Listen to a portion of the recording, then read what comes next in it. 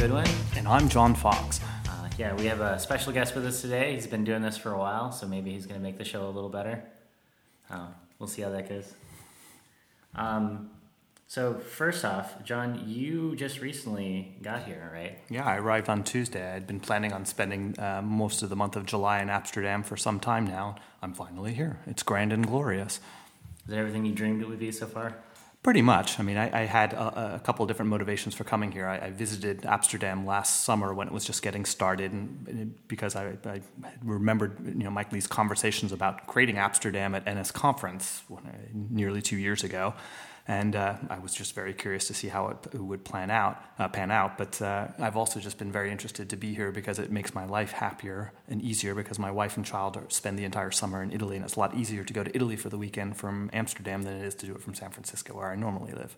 Oh, yeah. It's like an hour train ride from here or something to get to Italy? Yeah, it would be a much longer train ride than that, but it's about a 2-hour flight, and door to door, probably about 3-4 hours. Oh, yeah, that's not too bad. No. Much easier than coming across the Atlantic to see Yeah, because I'm a terrible swimmer. Yeah, that's going to take forever. Okay, so you've gotten to come to a few events this week. I did. You've been here. I did. I went to the first lunchtime lecture yesterday, and I went to the meeting and drinking, and I also went to Speaker Club, or Club Speakers. It should be rebranded because you go there and you speak, and you're clubbed by your peers.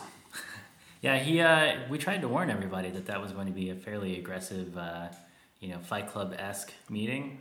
And from what I've heard is there were some people who maybe misunderstood the point and were expecting something a little different. Yeah, well, looking at all these different events, I'm looking at them kind of from one lens, and yes, it's a great place to live and work, and there's lots of nice things about being in Amsterdam, but there is an underlying reason why Amsterdam is taking place, and that's to improve the skills and the outcomes of people who are indie app developers. And you cannot have a good outcome if you can't communicate what it is you're doing. And it's very easy to think, well, no, I'm a brilliant designer, I'm a brilliant software engineer, and my work will speak for itself. And that's just simply not the case. If you want to be judged on your work, people have to know about your work. And if you want people to know about your work, you need to be able to communicate what the hell it is, and you need to be able to do it by earning people's attention in 5 to 15 second intervals. That's just reality. So when I went to the lunchtime lecture, when I went to the Speaker Club, I was looking at it from the perspective of, I'm just an outsider, I happen to be popping in here, and let's see how the people here are doing. And let's see what's being done to help improve it. So just as with any other place, there are people who are very good at it and people who are not so good at it. But what's, I think, different about Amsterdam is there's a concerted effort to bring everybody up, to up everybody's game. So if you look at things with that perspective, especially if you're trying to improve your game, then you will have a good outcome. So for speakers, not only is there Speaker Club where you can be aggressively critiqued on your talks, you can also go to speaker training. It's I believe once a month on a Monday night, I believe, and that is a much more friendly. We assume that you're just getting started, and let's help you give a presentation that people can actually listen to. Right. Well, both are designed to be elevator pitches. The difference between the speaker training is that you're actually going up under normal circumstances in an elevator.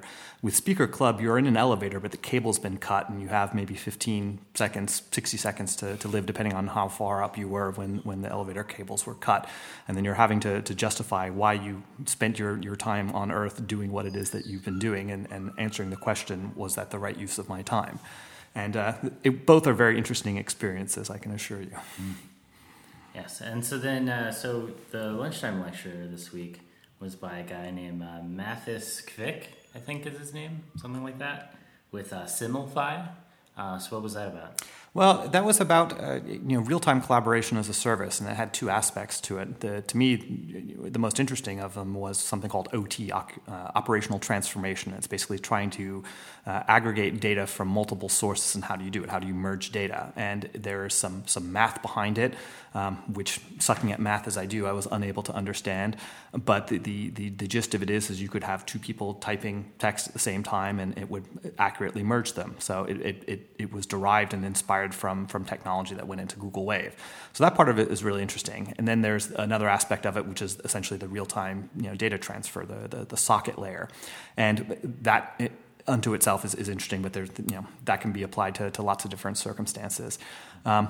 It's being posed as this real-time collaboration as a service. It's still very early days, but the speaker went through and talked about the technology. But I think, to give my 2 cents critique of it is that he spent a lot of time introducing who he is and why he's going to talk about what he's going to talk about, and then it took some time to be able to get into why somebody would want this. And again, it's very easy for somebody who's just coming at it from a fresh perspective to see these things, and it's a lot harder to do while you're the one speaking or you're the one who's expecting a normal presentation style. So, and I may have been a little bit snarky because after about 4 or 5 minutes of him going on into it, I raised my hand and I said, if you were an operator at a nuclear power plant that had just suffered an earthquake, would this software help to figure out which button to press to avoid further disaster? And he kind of scratched his head a look and thought about it, and people were laughing. But I wasn't being snarky just for the sake of snarkiness. It was just trying to say, what would be a use case for this software that you're going to tell us about? Paint us a picture for. Put us in the position. Do that first.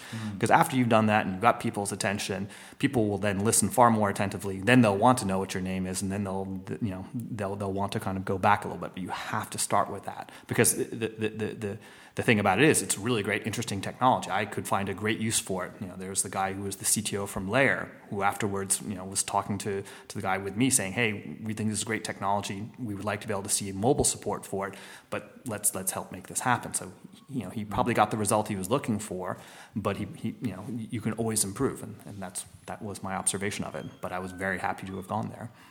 Yes. And so for anyone who's wondering, these lunchtime lectures are every week on Wednesday, hosted by Glimworm.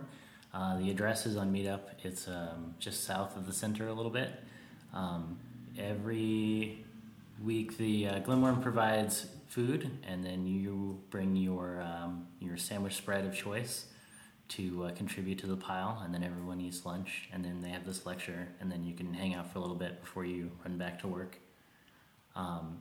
Everybody's welcome. Yeah, you can RSVP on Meetup, but if you don't, then still show up. Like, it's not a super limited thing. This isn't like a class where we can only let so many people in the door.